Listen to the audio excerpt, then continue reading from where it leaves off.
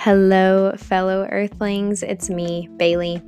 Welcome to my podcast, The Conscious Buzz, where we chat about all things conscious living, holistic self-care, and the ways in which you can step into your highest evolvement in order to show up fully for yourself, other beings, and the earth. Our planet is in an all-hands-on-deck kind of situation right now, and the world needs each and every one of us to own our truth, step into our power, and take action on behalf of our and the planet's highest good. I am here to remind you that collective healing happens on an individual level. Without further ado, let's dive in.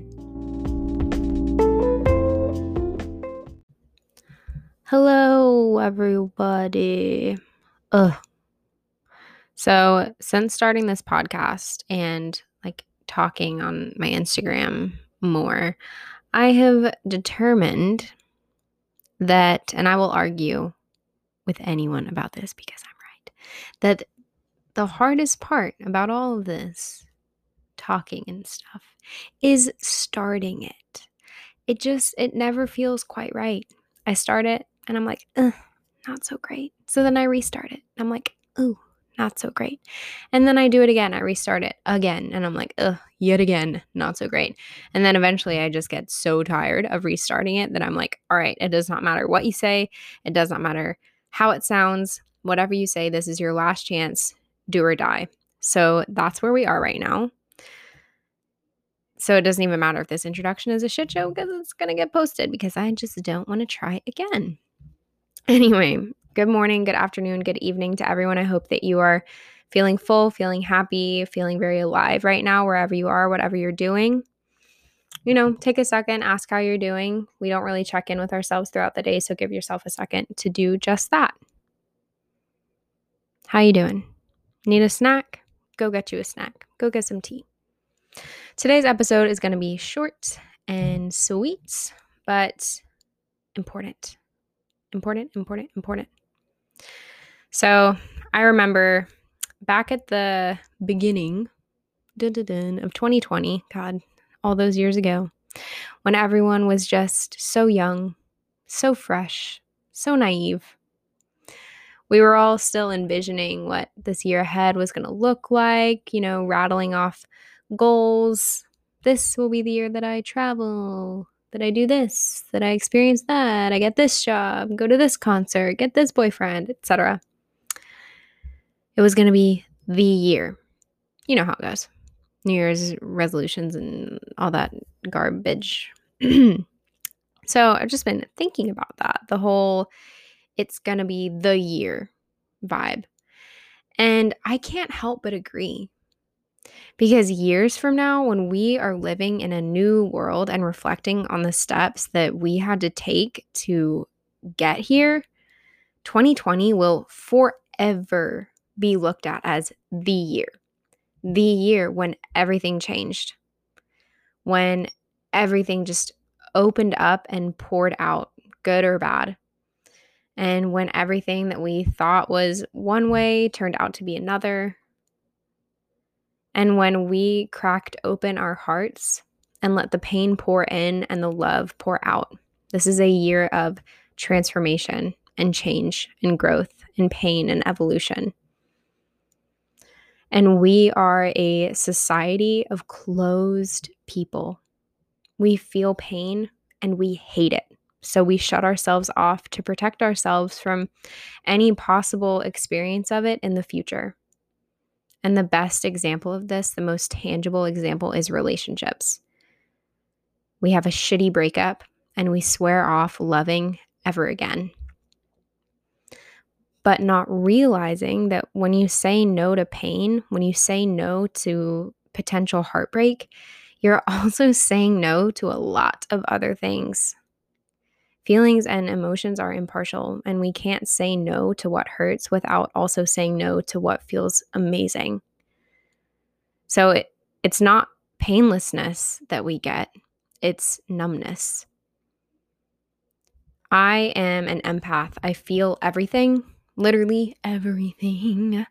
Because of this, it's a beautiful gift. And because of this, my heart, holds this tremendous capacity for a hell of a lot of love and joy, compassion, connection, but also, like I said, I feel everything. It means I very easily feel and take on the crushing weight of the world. Other people's pain quite literally becomes mine. So while I'm not and never will be experiencing some of the things that my fellow human beings are, I still feel a version of the pain that's being expressed. We all do. All of us do.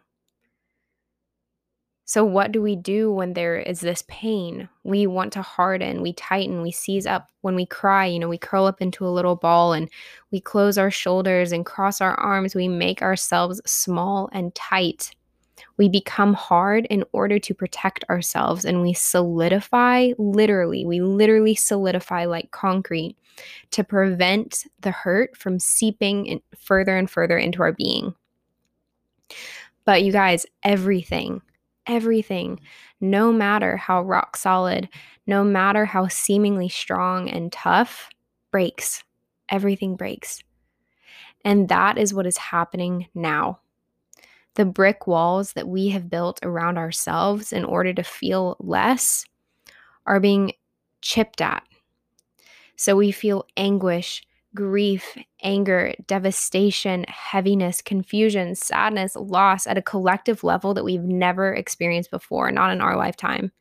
And our capacity and desire to feel pure love will increase at the same rate that which we are feeling smothered by what hurts. We can't just have one. So take a deep breath, and throughout your days, place your hands on your heart and remind yourself that feeling is a whole ass package. You cannot have what is lovely and delightful without the rest of it. And that's honestly just the way that this human journey goes. When you entered this lifetime and signed your little contract, it was on there and you signed on the dotted line. We live in a world of duality. Sadness and happiness exist at the same time, and it is our gift to be able to hold the space simultaneously for both of those things. Both things can be true within our bodies at once. You do not have to be either happy or sad. And I think that adopting that mentality is the root cause for a lot of guilt. We see sadness and we see pain, and then we feel guilty if we also are experiencing happiness and abundance and joy in our lives. No, we can hold the space for both.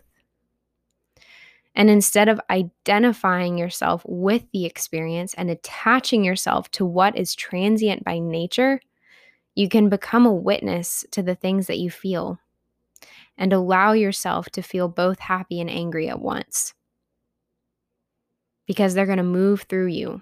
So don't attach. You do not have to attach to a situation, sensation, or circumstance to experience it at its fullest capacity. And I would go so far as to say that, in fact, attachment does the opposite. Because when we attach to something, we bring all of our baggage and our stories along with us. And we view this feeling, situation, circumstance, emotion through a distorted lens.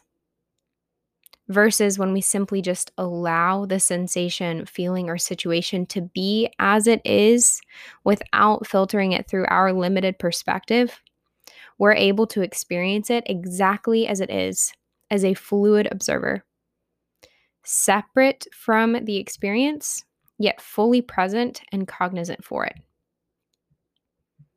Does this make sense? I hope this makes sense. I can't get feedback from you guys right now, but I really hope it makes sense.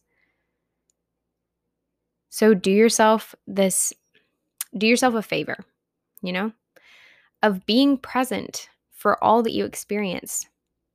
Because when we're present for things like anger and grief, which I mentioned earlier, we have a propensity to want to run away from, because as human beings, it's natural to avoid what is painful and move towards what is pleasant. Anger and grief are unpleasant, so naturally we want to run away from them. But I'm inviting you to do the opposite. Do yourself the favor of being present. Because when we're there for those experiences, those sensations in our body, we are propelled towards conscious action. We deepen our self-awareness and we discover things about ourselves that we might not have had the chance to do before that point. We live in an age of distraction. We're constantly being pulled away from the full experience of ourselves in various forms, like getting drunk, emotionally eating, binging a Netflix show, going to social event after social event, never taking alone time, scrolling endlessly on social media. We literally preoccupy ourselves with everything but ourselves. But personal growth and evolution starts with self-awareness, which we can't have if we're constantly distracting ourselves with various little shiny objects that exist in our realm of awareness. We cannot change anything about ourselves until we understand and explore ourselves. You have to know something before you can start to change it. And it begins with presence, with being there with yourself, holding the space for you to feel both things at once, being there to receive whatever it is that these messages, that these heavy emotions have to bring you. What does this grief have to teach you about your capacity to love? What does this, why do you feel resistance towards this certain thing? What makes you angry about this situation? What makes you sad?